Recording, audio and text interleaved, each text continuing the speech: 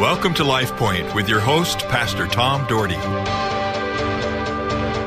Good morning, one and all, and I hope your day is going to be fantastic because it's going to be. Because you're going to believe that, and you're going to stand on that, and you're going to say, this is going to be a great day. So let's pray it in. Our Heavenly Father, thank you for this day. This is the day you've made, and Lord, we are so grateful for it. We're so grateful for life. We're so grateful for every day we have to live. And Lord, I thank you so very much for these incredible listeners. Thank you for their faithfulness in listening to Christian radio.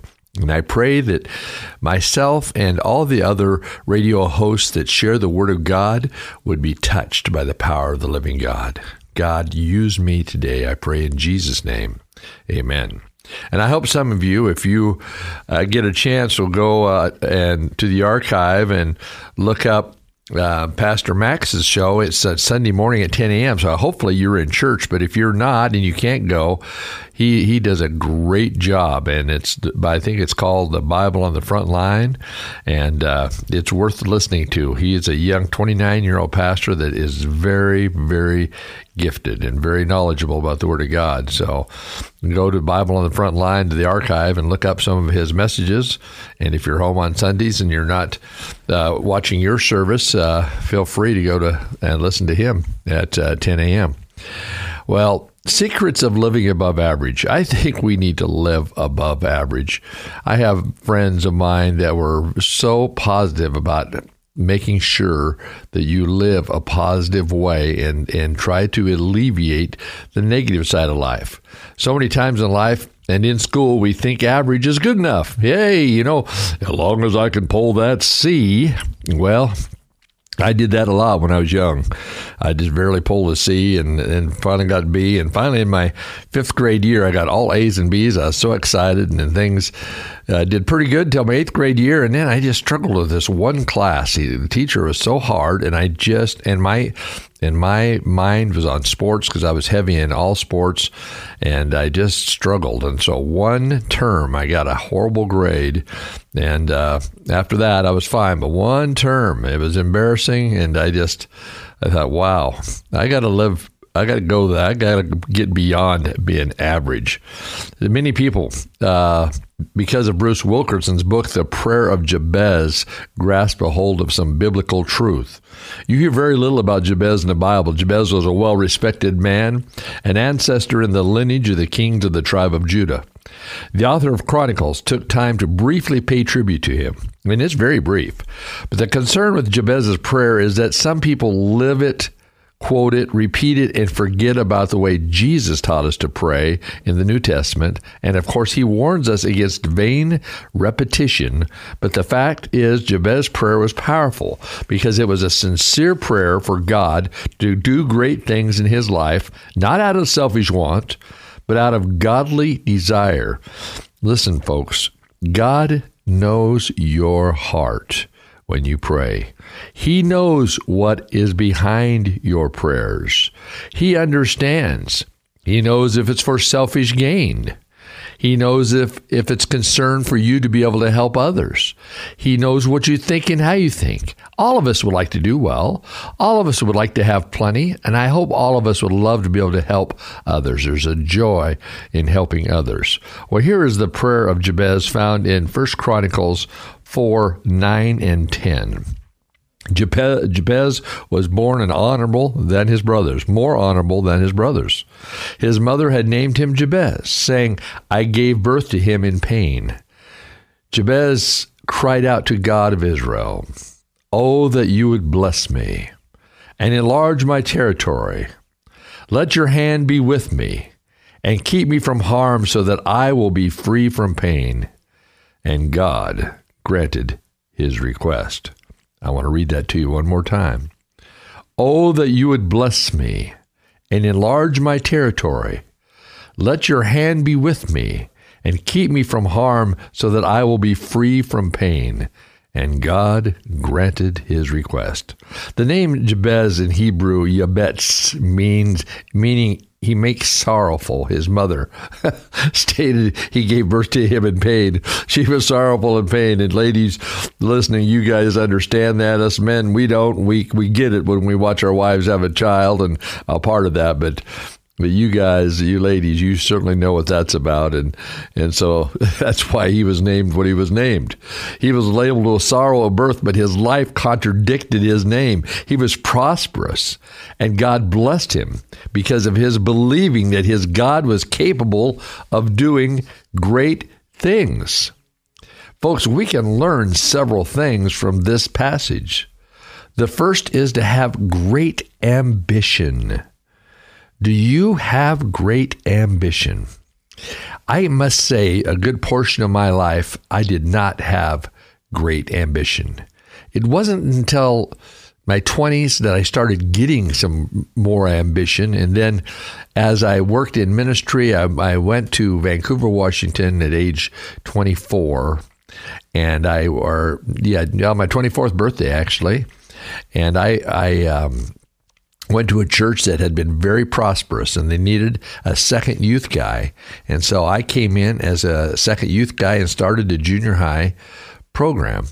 Well, I saw the excitement of the church. I saw the excitement of the youth group. Then I walked in on my first meeting with my kids. I had 7 kids in junior high that first meeting. I'll never forget it. And then as the church prospered, as the ministry prospered, and they had somebody finally in charge of junior hires, God blessed it.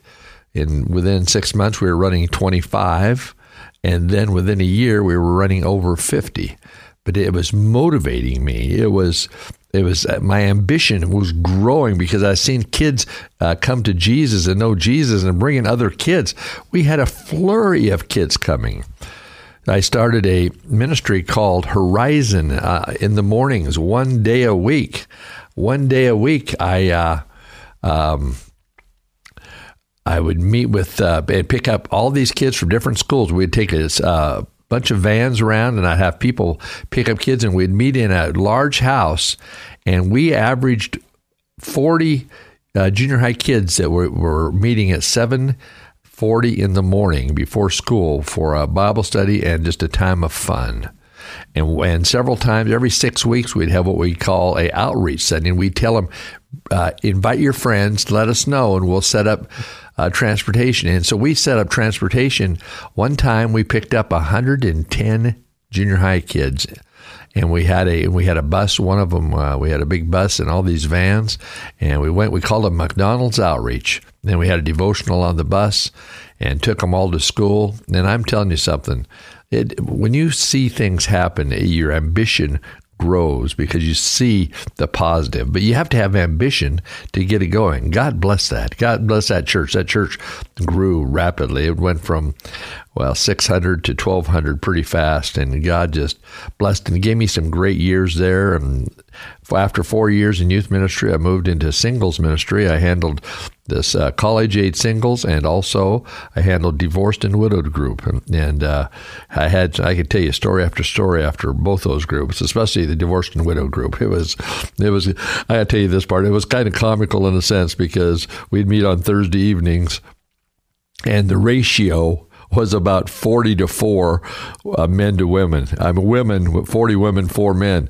And anytime a new man would come into the room, I'm telling you what, it was like a swarm of bees that would attack that guy. It was certainly comical, but it was a great time, and I've loved those folks and got to know them. But I had an ambition to make a difference, but I didn't early on in life. But I pray that God would bless. Jabez prayed, that God would bless him and that his prayer would be legitimate for God to ask blessings upon his life. And we need to ask blessings upon our lives. I pray for my family that God would bless them and for people in the church. God has blessed my family. God has blessed my lovely daughter. I was just at Fred Meyer at Starbucks and talking to them, and they was asking me how my daughter was doing because she used to work there. I said, God, she has been blessed. God has blessed her bountifully. She's now a manager of a dietetic situation and doing wonderful at age 28. and her husband is doing wonderful, just got promoted. God is good. See, God is anxious to hear from us all. He wants us to acknowledge him and to ask him for direction and ask him to strengthen us in our weaknesses and to give us hope when we feel hopeless. And I think many of us have felt that way at times. There's been times in my life that I felt like, man, I couldn't get out of this rut. But God is faithful. God is faithful. Then Jabez prays for God to enlarge my territory, he says. Is that not a great prayer for us? But many times we won't pray a prayer like that because we are afraid of what might happen. A number of years ago, I had a man in my church. He's still in my church. He'll greet you at the door if you come, in fact. But he was growing rapidly in his faith in God. And the prayer of Jabez seemed to really open up the floodgates of heaven for him. And he shared with me way back then how he believed he was feeling a call to some kind of ministry. And I tell you what, he felt that call. His name is Pat. We call him Pastor Pat. He worked at Micron for years and years. God expanded his territory. He helped us in the church so much. And then God called him to Scotland, where he went and he ran the Micron plant over there, and God just blessed him as he touched others. And then after his time there, he came back, and now God uses him as just a witness for him. And he runs a Bible study for us, and just a phenomenal man of God. Why?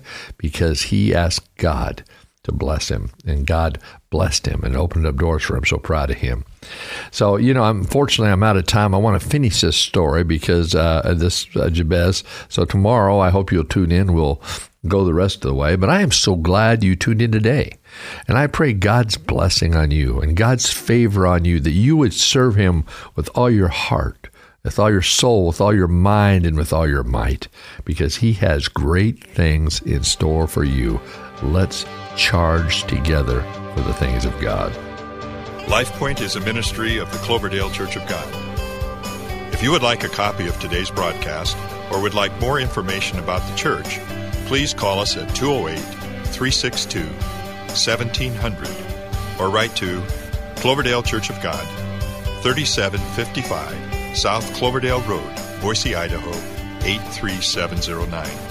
You may also visit us at our website, www.cloverdalechurch.org. Thank you for listening and have a blessed day.